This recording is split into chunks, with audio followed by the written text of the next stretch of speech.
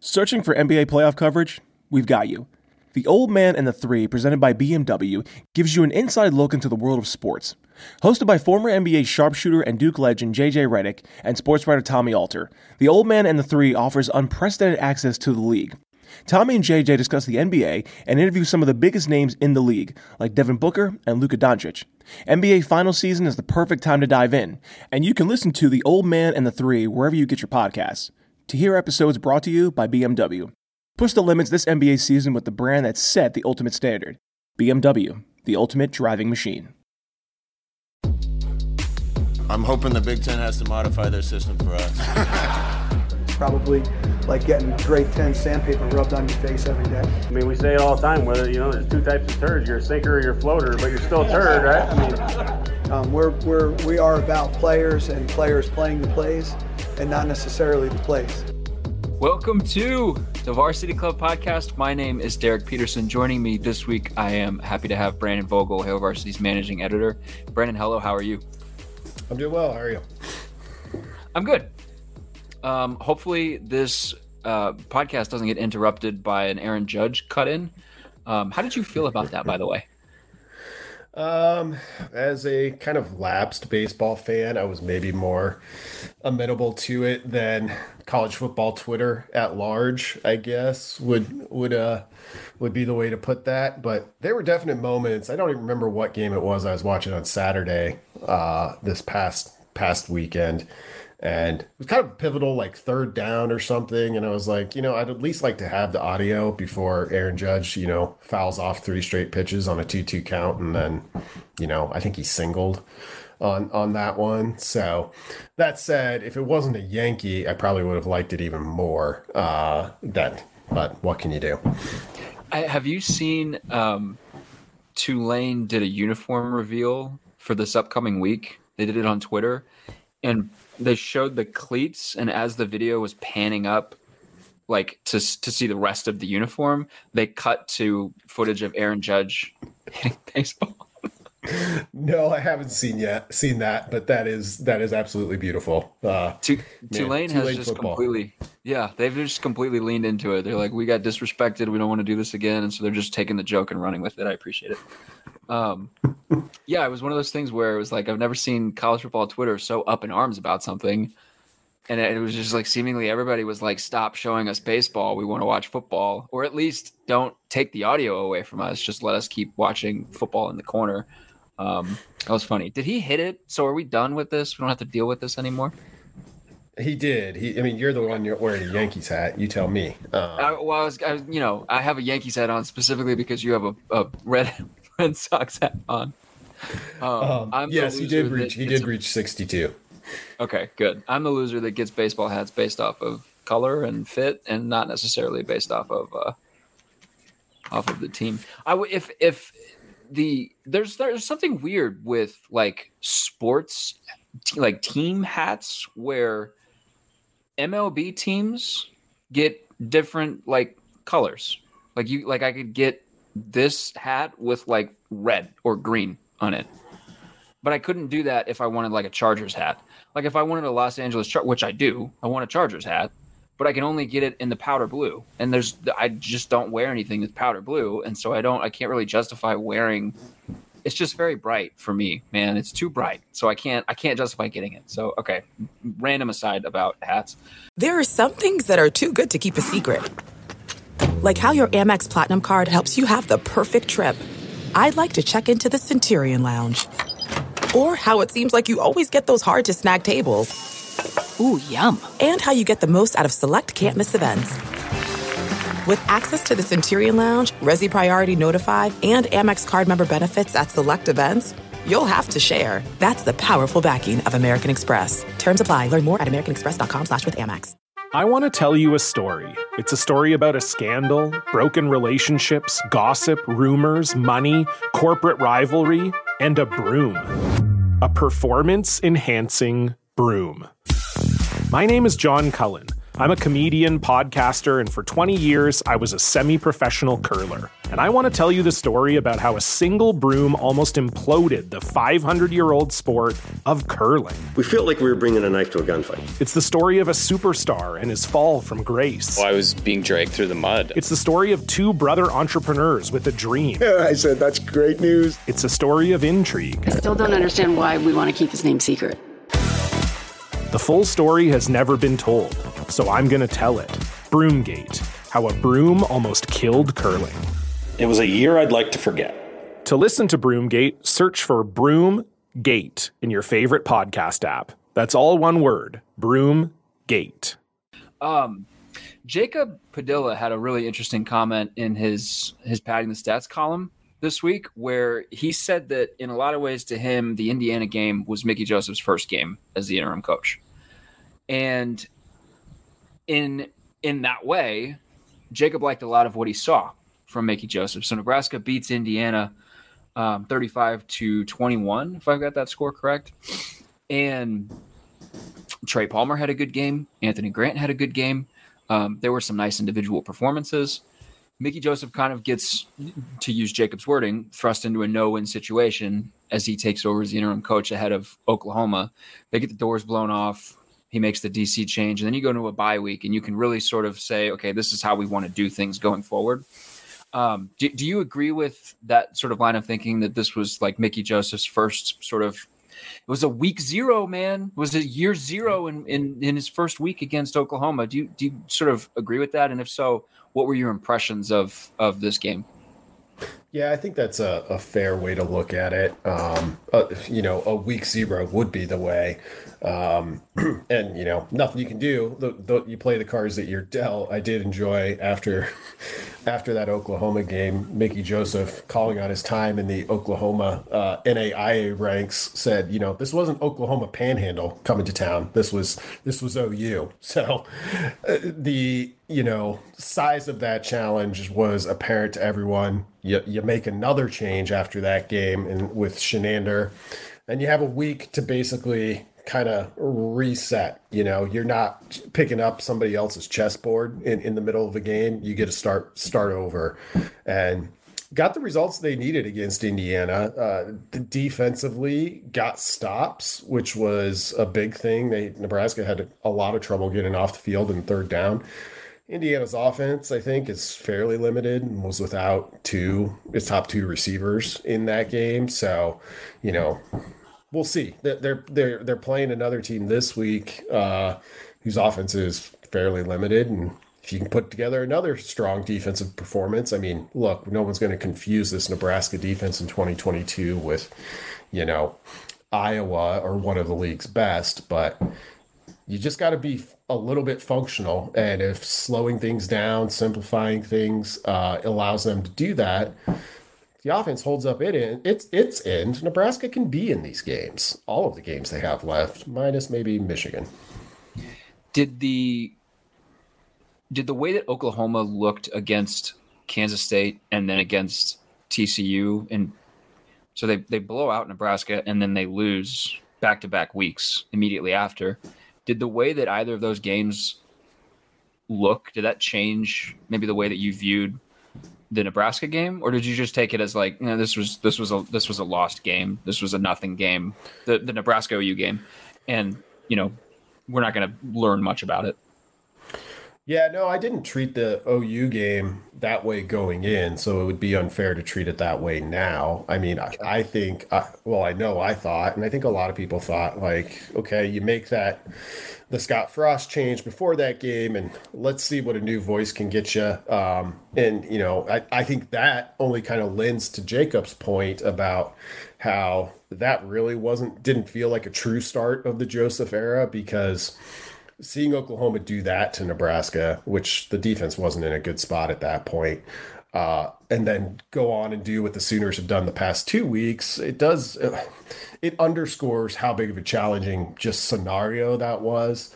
But it doesn't necessarily, diminish the fact that we thought Nebraska's defense was really struggling at that point, and it really struggled against Oklahoma. It's really about what they do going forward. So it's hard not to look back and kind of schedule watch with some of these teams you've already played. I mean, Northwestern's offered Nebraska no votes of confidence or no help so far either. So it's just we'll use the coaching cliches here. It's kind of just a week-to-week season.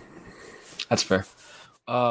For anybody listening to this, if you guys want an in-depth preview breakdown of Rutgers, go listen to the IAU preview podcast. That's Brandon's show. He's got an excellent review or preview of Nebraska's game against Rutgers. Also, make sure that you are subscribed to hailvarsity.com. There's a lot of excellent content on the website right now. So go to hailvarsity.com/subscribe. Use the code varsity, all caps, to make sure that you get everything that you want to read, everything that you don't want to read. It's all there. I want to talk to you about coach dismissals this week, Brandon, because there was a wild one. There were two after week 5. One of them was like, all right, this guy probably shouldn't have been hired in the first place. The other one caught a lot of people off guard. And he actually had some of the best players on the team tweeting out like concerning things. So Carl Durrell gets fired at Colorado. He was 0-5. That team looks like one of the worst in the country. So that one wasn't a surprise. Wisconsin fires Paul Chryst after losing to Illinois. And I saw a lot of commentary on social media, which I know is not, super representative of the fan base, but I saw a bunch of like, you can't lose the way that Wisconsin lost to Illinois. They've been outscored 86-31 over the last 2 weeks. So they look bad, and they're 2-3. But Paul Chryst is also 67-26 as a head coach at Wisconsin, and he gets dismissed. And you have Jonathan Taylor, no, it's not Jonathan Taylor. You have Braylon Allen tweeting, essentially like, if you're against Paul Chryst, you're against this team. And so you got some interesting stuff going on in Wisconsin. Did this firing, dismissal, parting of ways, whatever the team wants to term it, did this catch you by surprise? Yeah, the Chryst firing shocked me. And I can get it. I think it was Jesse Temple had a really great kind of long write-up of, hey, here's why this happened at Wisconsin for The Athletic. And a lot of it read pretty familiar to me from, I was just kind of getting started in media when Bill Callahan was fired. And then obviously remember the Bo Pelini era quite well. We were covering that one at Hail Varsity. But even thinking back to just kind of observing Solich, which those were the two that drew some pretty close comparisons because the numbers are really pretty close between Chryst, Pelini, and then Solich. And I think the closer you were to Wisconsin in this instance, or the closer you were to Nebraska in those instances, the more you could kind of be like, yeah, it's tough, but I see it. With Solich, it was recruiting. With Pelini, it was pretty similar to, I think, where Wisconsin was at. It's like, yeah, you're at a high level, but fans are always going to want a little bit more until you reach the ultimate level. And there was some recruiting stuff with Chryst as well, it sounds like. But one of the things that defines Wisconsin football over the past, 30 years is being the program that's kind of removed from, I guess, the regular rat race, the trends in college football, because there's nothing more trendy right now than to fire your head coach and pay however much it costs, it seems. So, the last coach that got fired was the one that got fired to make way for Barry Alvarez. And then basically the modern Wisconsin program we know now goes on from that. And they lost 2 coaches, but didn't fire anybody. So jumping, it brings you back. It removes kind of that special trait that you have of being a little bit of exempt. And it's a big gamble. If that unique trait of stability kind of gets you to perennial West favorite, which there's probably not going to be a division pretty soon, and a top 15 ranking almost every year, yeah, it's natural to want more than that, to see if you can get all the way to the top, but it comes with a pretty big deal of risk. So I was surprised to see Wisconsin make the move, period, but specifically surprised to see him do it this early. we got a couple of think pieces last season when coaches got fired in season. You said it's trendy to fire your coach and pay a big, huge sum to do so. It's also trendy to do that in the middle of a season. Like this was the 5th Power 5 head coach that's been fired in the first 5 weeks of the season. We got some think pieces last year where essentially it was looking at like there are only X number of teams that could win a national championship every single season or any given season. So if you're hiring a coach at any program with the intention of winning championships, more often than not, whoever you hire is going to be considered a quote unquote failure of a hire because he didn't win a championship. Can Wisconsin win a national championship right now in like this era of college football? You could probably get the guy that thinks that they could get Nick Saban, and he would tell you, yeah, sure, they probably could. But I think most people would say, no, not unless there are major changes and not unless Ohio State implodes, like because you still have to deal with Ohio State in your conference. So there was a bunch of conversation last year about certain schools need to quote unquote accept their lot in life and hire and fire and retain and all this other stuff in the athletic departments based on like relative expectations, like keep in your lane, so to speak. And I feel like we're going to get a little bit more of that this season as coaches continue to get fired, because we've seen, Nebraska fired Scott Frost. We've seen a couple of Pac-12 programs fire. We've seen Georgia Tech get rid of Jeff Collins, who just never won anything at Georgia Tech, but also changed them from a triple option offense to a more modern offense, which is going to, I feel like that's going to take 5 or 6 or 7 or longer years to really like get yourself away from that because the recruiting is so different. He gets a few years and then he's gone. And now we've got Paul Chryst at Wisconsin. I guess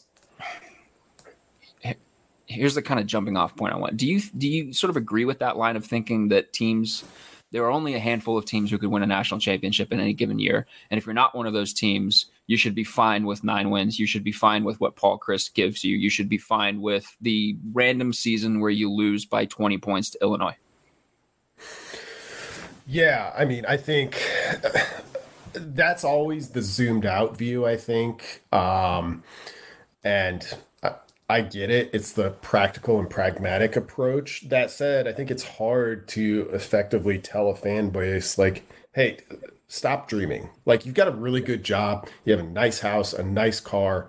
Like, you don't need a bigger house and a bigger car. I mean, because that's effectively what it is. And those programs that kind of occupy that space stand out a little bit. Like, and Wisconsin was one of those. Iowa is maybe the classic example. And how much longer is Ferentz going to go? Is that the key to Iowa being like, hey, you know what? We're just going to do our thing.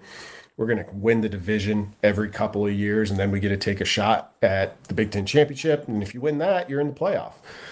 Well, the problem is you've got an Ohio State there that's basically like a playoff game, because that's how good you have to be, not just like execution wise, but athlete wise, how good you have to be in playoff contention. So if Wisconsin is jumping into we're going to do everything we can to be the next Clemson, which I don't think anybody would say they should think that they can beat Clemson right now, but that's kind of the bet that they're making. How many of those programs are even left? Like Oklahoma State maybe comes to mind, but even that, like, I don't know all of the inner workings at Oklahoma State of like, are they good with just like what Gundy has gotten them? Because I look at it and I'm like, that's really good.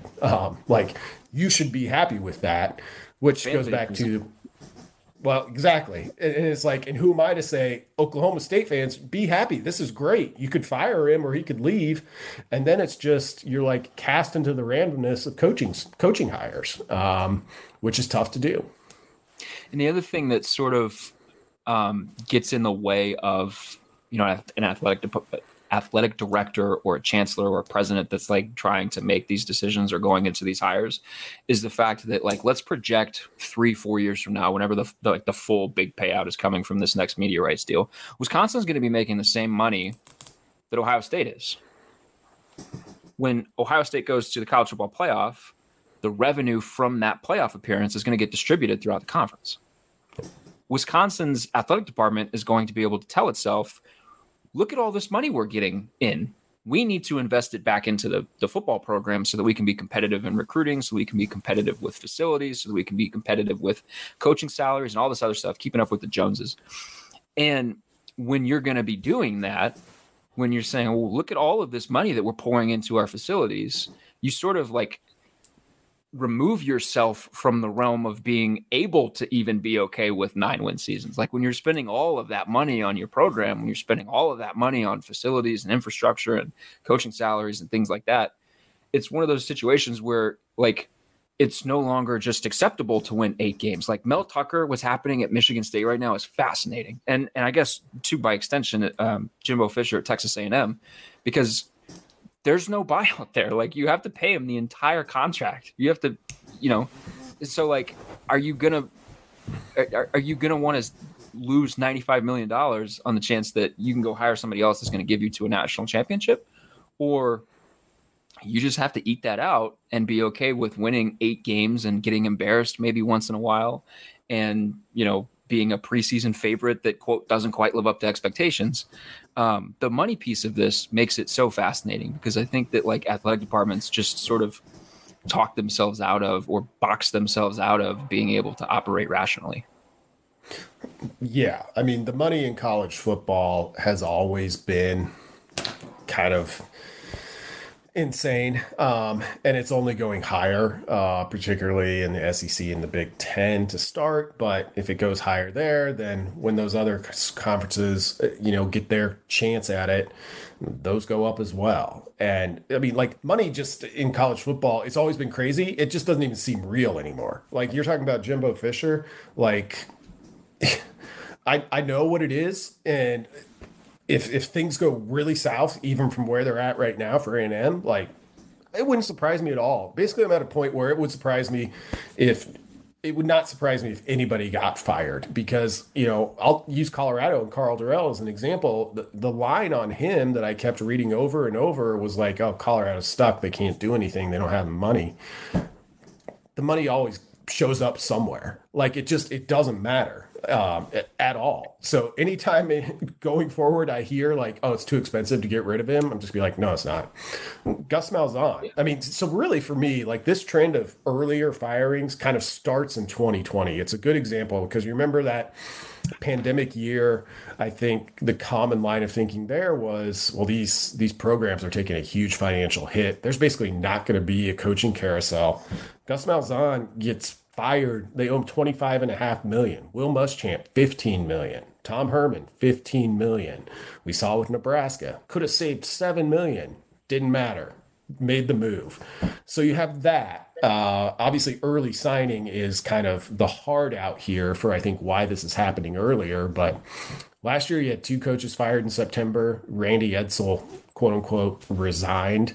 So call it 3. By the end of October, there were 6. And as you mentioned, we've already got 5 as of October 2nd, which was Black Sunday for Christ and Durrell. So I think it's going to keep going that way. I think the Lincoln Riley to USC example will probably carry weight for a while. It'll probably carry too much weight because it's one example, but college football has always kind of been a copycat's game. Well, particularly the teams and the programs that have a robust donor base or a deep pockets, they're going to look at USC and say, okay, well, all we have to do is just go poach somebody and then we'll rebuild through the transfer portal and we'll be competing for a conference title in year 1. Even though USC probably, it's the meme where it's the half-drawn horse, like the completely detailed version of the horse is the offense and the scribble from the 4-year-old is the defense. Like their defense sucks. It's very bad. And they probably, I don't think they're going to win a Pac-12 title. I think they'll get there, but I don't think they're going to win the title. But if they get there, I think it's going to lead to a bunch of teams, maybe Texas A&M, that says, okay, well, we can do that. We can just do that now. I was listening to Kyle Whittingham at Utah talk about his press conference on Monday, and he was asked about sort of this exact thing that's happening, coaches getting fired in season, coaches getting fired earlier and earlier. And he pointed to the early signing period. That's where I want to go next. That's leading this in a bunch of ways, because like, yes, teams want to be able to have a long runway to sort of vet your coach, to figure out who's going to be the right guy. But you need that long runway because you basically have to have your signing class done in December, because we have 2 signing periods right now, one in December, one in February. But we've seen and heard from coaches all over the country who say basically like, you have to be done in December because kids, there's just not going to be a ton left in February. There's going to be, the Josh Connerlys that sort of like, straggle on out there. But for the most part, your class needs to be done in December. And unless you want to, deal with like an Arizona State situation where your class just sucks and it really is going to set your program back a little bit, you have to have a coach that can come in and, have the time to build a class like right away. And you could even look at USC, where Lincoln Riley did it all with transfers. I mean, they had like 6 high school freshmen. So like, if some of those transfers don't immediately hit the way that they think they're going to, like, this is a completely different conversation. And you've got really wide variance taking transfer players who are in the portal for whatever reason. Some of the guys, they go into the portal. We look at the player who's coming from a Power 5 school, maybe an SEC school, who was a high 4-star recruit, maybe close to a 5-star recruit, but just never played at his previous school. And we're like, oh, he's gonna step right in and be immediately beneficial. And it's not always the case. So do you think this is a problem? First of all, like, do you think that this is an issue, the early signing period? And if so, like, would you like to see it pushed so that maybe we're not getting these in-season coaching firings? Good question. I don't think so. I think the benefits to the prospects, I'll worry about them before I worry about, guys getting $20 million not to work and guys getting new $7 million contracts. Not that, that's an oversimplification, obviously, but, I think it works, it works well for high school prospects out there. It allows them to get this process done if they want to earlier. But it does, and it's taken a while to fully see the effects of that, but it does move the timeline up, not just, okay, so mid-December, you're going to sign the bulk of your class. So you want a coach that's basically ready to go, the Monday after Thanksgiving, depending on, what the program is and whether they're still playing or not. So that gives that guy like 20 days to do what he can in early signing. Well, now what I think we're seeing is, okay, if that's the higher date that you're hoping for, how long do you need to do this search? Because it used to be, without early signing, you make a change at the end of the year and you had until the first Wednesday in February to hire a coach and then let him recruit. Now, I think it's getting earlier because these schools realize it's a massive decision. I mean, they always knew that, but it's a massive decision and you're going to want some time to make sure you can get it right. And I mean, like, it's almost too much to even get into, but like all of whatever happens behind the scenes has to be crazy, because instead of doing this all, in a week where not many teams are still playing, like the first week of December, now you're reaching out or making contact or however that happens with anyone to gauge interest. And they're like, yeah, in theory, I might be interested in your job, but I got to get ready to play Southern Miss in 3 days. So it's just got to be a little bit chaotic on that front. This is going to get more chaotic because maybe I just like missed it before, but I feel like I've seen an uptick in announcements or sort of like sources say, players saying, looking at the first 4 games of the season and saying, I've played in 4 games. I can still take a redshirt year. I'm going to redshirt this year, and then I'm going to transfer. I'm going to sit out. So if we're seeing that more, and I think, that's one of those things where it's like with transfer portal window implementations, you're getting those decisions now, and then the player's just not playing for the rest of the season. They're able to maintain a redshirt year. They're able to sort of save the year and then figure out where they want to go. And maybe they've got a little bit more time to figure out where they want to go, because as we've learned in college football, teams don't always play by the rules. So I'll be curious to see coach firings in season, players deciding, I'm just going to sit out the year. I've played 4 games. I'm just going to sit out the year. I'll be curious to see what happens to some of these seasons. So Georgia Tech fires Jeff Collins. They go out and they beat Pitt. Pretty good win. We'll see what happens with Wisconsin and Colorado. They obviously just did it, so they haven't played a game since. Nebraska lost the first game after it fired Scott Frost, and then had a bye week, and then came out and looked pretty good in a win.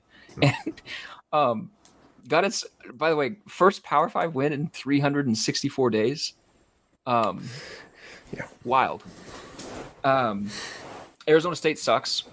They're probably not going to win too many more games the rest of this season. So, the thing that I'm getting to is we're going to get situations where seasons are just lost. They're just nothing seasons, and that becomes apparent 4 games in. Like with USC last year, the season was just done. They weren't going to win any more games. It wasn't going to matter, and that was just what it was going to be. And for what does that do to the quality of the sport? If we're going to see that more and more, what does that do? Do you think that that's a concern? Yeah, I find it personally concerning. I think it's a really good point, because it is going to be that way. It felt that way at Nebraska. And, in that case, making the coaching change as early as they did almost added some intrigue, because now not only do you have that to talk and think about, which I like to do anyway, in terms of, who are good coaches, how do you know, et cetera, et cetera. But you also had the chance for a little bit of new life. That said, I don't know that that's going to be the case most of the time. I think USC last year was a good example. Arizona State, seems like it's not a Mickey Joseph at his alma mater situation.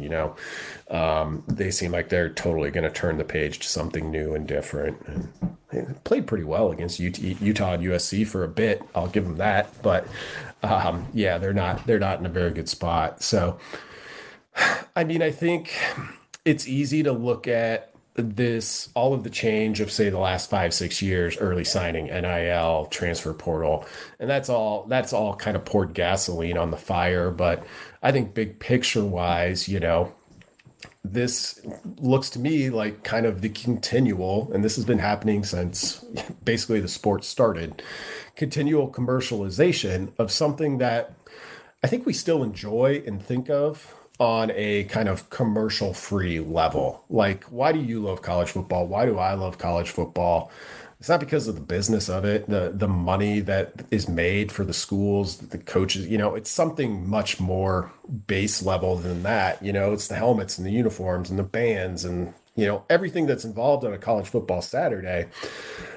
And that stuff's all still there. But everything just seems more and more professional. The conferences are different, rivalries are dead, et cetera, because there's a lot of money to be had. And having a season that feels dead after 4 games is probably going to be another casualty of that kind of quest. And I understand why schools do it, but it's tough. I think everybody sits back and wonders well, how many more of these things could I see just kind of fall by the wayside before this isn't the thing that I started out enjoying and loving. So maybe that's a dark and bleak answer, but that's my answer. Well, here's a potentially bleaker hypothetical. Do you envision a scenario where, so we've seen schools more and more say, all right, we're 4 games in, we probably should have done this in the off season. We gave you, a couple of chances. Like in Herm Edwards' case, like everybody knew that Arizona State was ultimately going to fire him because of the NCAA investigation. And then they lose to Oklahoma State on the road. Okay, expected. They lose to Eastern Michigan at home, and immediately he's out. Like basically like one unexpected loss, and he's out. So you should have just done it, before the season started, and then you give yourself even a longer runway, maybe.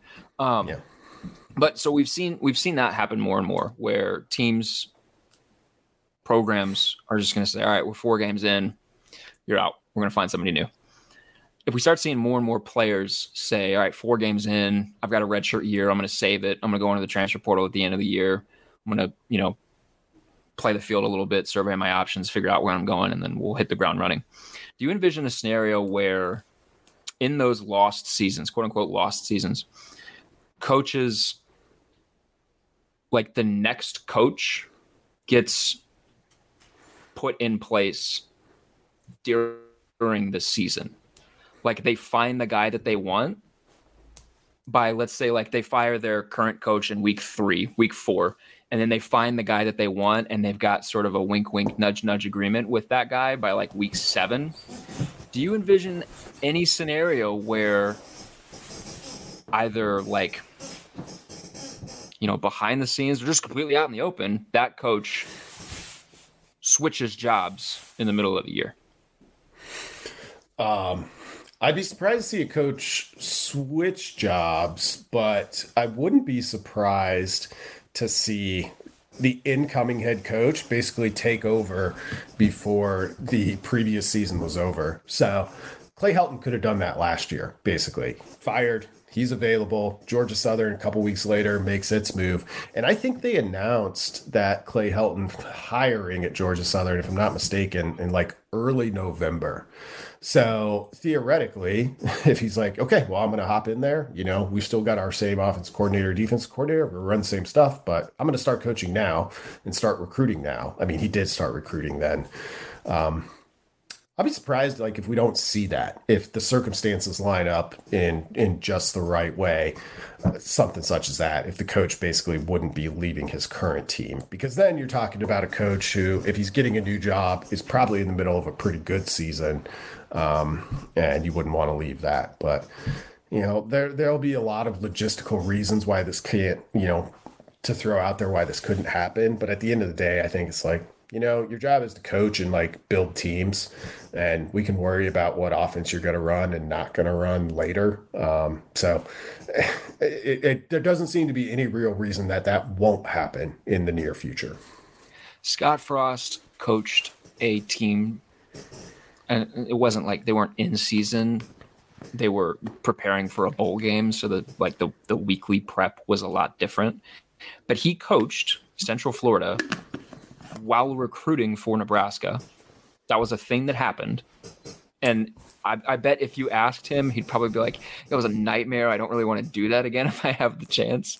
Because I imagine it was a bunch of jet lag and completely like no sleep nights. But he did it. And it happened. UCF won their bowl game, and Nebraska signed a pretty decent class, if I remember correctly. Maybe. I don't want to be. It was decent. It was most remembered for completely falling apart. And like the attrition rate was through the roof, even at a high attrition rate. Okay, yeah, attrition rate. Yeah. It looked decent initially, and then everybody left. But that was also true of like basically every class that he signed. So anyway, so like, because I feel like it wouldn't be the wildest thing if we got stories that, hey, yeah, this coach like coached out the final 4 games of his season at his current team, but he did so while also recruiting like under the radar for his next team. And he had already accepted a job with the next team, and he was doing like prep work, like setting the foundation, setting groundwork for that new team. Like I could see that happening. Absolutely. And that would be a very different like college football landscape. Yeah, it definitely would. I mean, there's nothing stopping, and I know this is a little bit different from what you were just describing, but there's nothing stopping Colorado from making Scott Frost its interim coach right now. Which, I mean, sounds crazy, but like, I mean, okay, Scott Frost is a bad example because his resume didn't come out of Nebraska maybe looking its best, but say Colorado can convince Chris Peterson to come back from TV land and be its head coach, like, why not? It's particularly for a guy like that who's accustomed to being kind of like a CEO type of coach. It's not his job to call the plays. Like, it's his job to do everything that gets them in a spot to have the best plays. Like, why not? Like, there would be a ton of upside, I think, for the existing staff because you'd get an 8-game tryout basically with the guy who's going to be there after you're potentially gone at the end of the year. So it sounds crazy, but I mean, college football is pretty crazy. We're driven by the search for better. But when it comes to hiring, the best way to search for a candidate isn't to search at all. Don't search, match with Indeed. Leveraging over 140 million qualifications and preferences every day, Indeed's matching engine is constantly learning from your preferences. So the more you use Indeed, the better it gets. And listeners of this show will get a $75 sponsored job credit to get your jobs more visibility at Indeed.com/match. Just go to Indeed.com/match right now and support our show by saying you heard about Indeed on this podcast. Indeed.com/match. Terms and conditions apply. Need to hire? You need Indeed. What makes a life a good one? Is it the adventure you have? Or the friends you find along the way? Maybe it's pursuing your passion while striving to protect, defend, and save what you believe in every single day. So, what makes a life a good one? In the Coast Guard, we think it's all of the above and more, but you'll have to find out for yourself. Visit GoCoastGuard.com to learn more. Here's another why not scenario. Nebraska has gotten to a point where it's like we need to just rebuild ourselves to like 9-win seasons every year, and then we'll build from there. We don't need to hit let's hire Jimbo Fisher, let's hire Nick Saban, Brian Kelly right now. Maybe they are, I don't know. Trev Alberts decides, hey, a guy that had a 67-26 record just became available, has intimate knowledge of the Big Ten West, has intimate knowledge of one of the teams that we need to beat to win the Big Ten West, and is a pretty good coach, as proven throughout his time in the Big Ten West. Why don't we just hire him right now and bring him in and go from there? Are you saying Trev Alberts should hire Bo Pelini?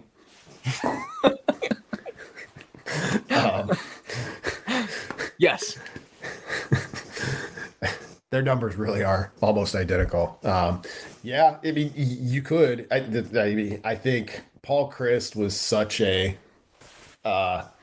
unique fit for Madison. I mean, the dude used to deliver papers to the football office as a kid, and and I'm sure that's made things immensely more difficult. That's part of the reason I was so surprised. But that goes back to our issue of like being willing to accept your realistic circumstances, even for a short amount of time. And well, the sport's not built on that. So I'd be surprised, as much as it comes up, and you do hear it pretty often, like, people will say Nebraska fans don't expect national titles. Now they just, want something close to Iowa, Wisconsin, like good football, hard-nosed, hardworking, and you put yourself in the discussion, and you never fall too far. Yeah, I agree. That sentiment comes from somewhere, but do that for 7 seasons and then see where you're at, because that's basically what happened with Bo Pelini. Yeah, I would argue that a lot of these hiring processes, they're not necessarily like, okay, well, we can hire the coach that will help us compete for a national championship, or we can hire the coach that will just get us to bowl games every year. I think it is more because if you're a program like this that could even attract one of those coaches in the first place, it's because you've been bad, and you've been very bad. And I think in a lot of situations, the hiring team is just like, we just want to see good football again. Like, we just want to play competent football. We want to have a baseline level of competency that we need to hit. So we're going to hire a coach that's going to let us hit that. And it's not necessarily like, okay, we're going to hire the guy that's going to hit a double every single game. We're just going to hire the guy that's going to be able to get on base anyway, in any shape or form. And like, I don't really know where I'm going with that, but yeah, I mean, I think that's like, I think that's part of this. I mean, I think that there are certainly teams that go into this and they're like, well, look at all this money we have. Why not us? Why not? To go back to Arizona State, everybody calls them like a sleeping giant. Well, they've been asleep for decades. So are they really a giant if we've never seen them? But then there's a program like Nebraska where it's like, if you hired Paul Chryst, could Paul Chryst win a national championship in Nebraska? That's an actual question I'm asking you. No, I don't think so. Okay. I don't. I think he was pretty topped out with where he was at in Wisconsin. The same or similar recruiting challenges exist at Nebraska. And, Wisconsin had a nice run at bringing in some, like, their recruiting level was elevating a little bit, like pre-pandemic, and then hasn't been the same since then. They made some strange choices with their recruiting department. And it just, reading some of the stuff that's come out from Wisconsin on this, it feels like there was a sense that maybe Paul Chryst, and I think this is true at a lot of places, we just haven't seen it in such a high profile way yet, NIL is a big change. And if you've got a kind of traditionally minded coach who really likes the way things used to be, it's going to be a challenge. It's why I think Gary Patterson basically stepped down middle of the year last year. And I think we'll keep seeing that more and more. I don't think I've asked you this yet, so we'll end here. Who is your like dream hire for Nebraska? I've been trying to figure that out. I really think, like, in terms of somebody theoretically available, I think Chris Peterson is pretty high on my list, and I have not gotten any indication that he's in a rush to get back to football. But you look at his resume, and it's pretty unassailable over a decent sample size. So I think that that would be my true, like, you could pick anybody in this world where money doesn't matter, which is pretty close to reality, I think, in college football. You get a wave a wand and make that happen. That's one. I've long been a Lance Leipold fan, and now he's going crazy at Kansas, and it seems like he is emerging as the favorite. The fan favorite, I'm saying. Like, I honestly don't think Nebraska's that far down the road yet of making, identifying their top candidates, but there's a lot to like there. I think there's a group of coaches, good coaches out there, a lot of names that people assume are on a list like Nebraska would have. And I think Nebraska will get one of them. I think they'll end up in a pretty good spot. I was joking, but I did propose to our Hail Varsity Slack last Saturday that we just view the Big 12 season as a tournament to become Nebraska's head coach. Because Leipold, Campbell, Aranda, Kleiman, they're all names that people have bandied about for Nebraska. So let's just include the whole crew, and maybe, actually it might look like this is the most likely scenario. You might end up with Gundy, but we want to just play Big 12 tournament for the Nebraska head coaching job. I'm in. That would be, it is wild. Like, half the league is has been name dropped as a Nebraska candidate or a potential Nebraska head coach. Okay. Chris Peterson makes a lot of sense in the sense where, like, I'm not surprised that that's your guy. Yeah. Given your location, I was thinking about this today. Let me see what you think about this. And maybe you can hop over to Evanston and get some intel. Doesn't look like this Northwestern season is going to go well. I don't think Fitzgerald's getting fired there. Like, I don't think that's how it ends. But if Trev Alberts calls him and I know Trev Alberts likes Pat Fitzgerald a lot. Does Pat Fitzgerald listen in a way that maybe he wouldn't have 2 years ago? Because, well, last season didn't go well. You lost defensive coordinator of like basically your entire tenure. This season doesn't look like it's going to go well. Might go 1-11, actually. Is Pat Fitzgerald theoretically available? I think he listens to the phone call, and then common sense sets in, and everybody involved agrees that this would just end in disaster if we decided to do this. I don't think Nebraska would be very happy. Nebraska's fan base would be very happy if Pat Fitzgerald was the guy. I think you might be right. I'm intrigued by it. I'm not sure Nebraska helps Pat Fitzgerald do anything that he hasn't already done, which is the issue. But I mean, he's played in like Big Ten title games with Northwestern. Yes. So and then he it'd wins be like 2 or 3 games in the seasons in between those. Yeah. But see, like at Northwestern, he can do that and have like no fear for his job. At Nebraska, he does that one time and he's out. Pat Fitzgerald is weird because like since I moved here, like I've gotten to know people that are Northwestern alums, or like donors to the university or to the program. And there's just like a level of just like not giving a what about Northwestern football that is surprising to me. Like they've got like 500 people in the crowd. Like they announced that they were building that new stadium, and I was like, for who? For the families of the players on the team? Like you need all of that? People don't go. But they've also been bad, and so I kind of have like I've been wondering the same thing. Actually, I've been wondering like how does that end? I feel like it would be one of those situations where Pat Fitzgerald says, this isn't working anymore. We need someone new. I'm going to step down and let them sort of go in a different direction. I don't know if that happens this year, but I feel like that's more likely than him getting fired just because of the years of service to the university. Yeah, I would agree. I mean, like he's long been somebody where the assumption was like, oh, they can't fire him. Like not only is he the best player perhaps in program history, he's also the best coach, certainly. And you get to stay as long as you want at that point. But you know, it does make some sense to jump sometimes before things have fully crashed.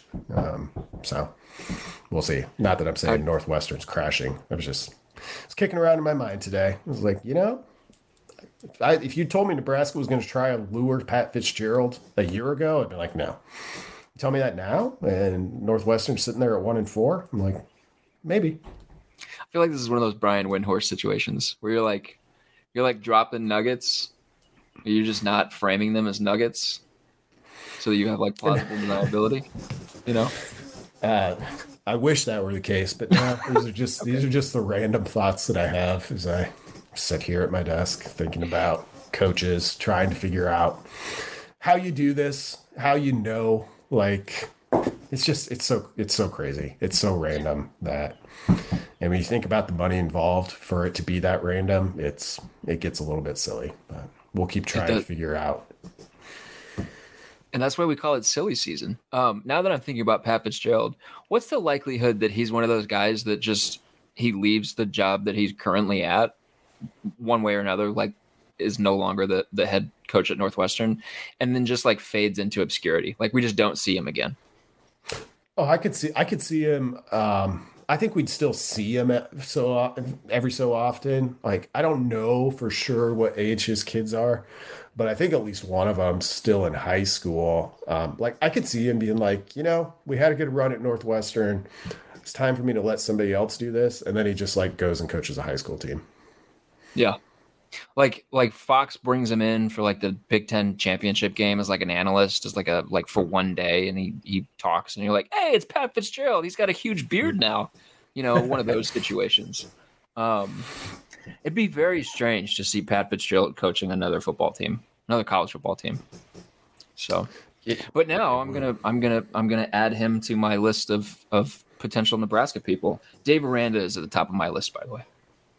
Yeah, that makes sense. I mean, things get interesting with Wisconsin potentially in the mix then now too, with both Aranda and potentially Leipold. So, but yeah, that Aranda Leipold maybe Campbell, maybe Kleiman group. Like, if you get somebody from that group, I think Nebraska did pretty well. Yeah, it gets fun. All right, man, you gotta go. You got stuff to do. Thank you so much for coming on this podcast. It was good to catch up and talk a little bit about the best job on the planet, which is being a coach who gets paid to not be a coach. Yes, it literally pays not to coach football if you've been coaching football. So thanks for having me. Like I said, in not the intro, but in like the middle portion, like the bridge, I guess, make sure that you're listening to Brandon's IID Preview podcast. Subscribe to it, listen to it wherever you get your podcasts. Do the same for this. Make sure that you're subscribed to HailVarsity.com. One more time, shouts to Brandon for coming on the show this week. I enjoyed the conversation. Shouts to you guys for listening every single week, and to Cam for producing this episode every week. We'll be back next week. Thanks, guys.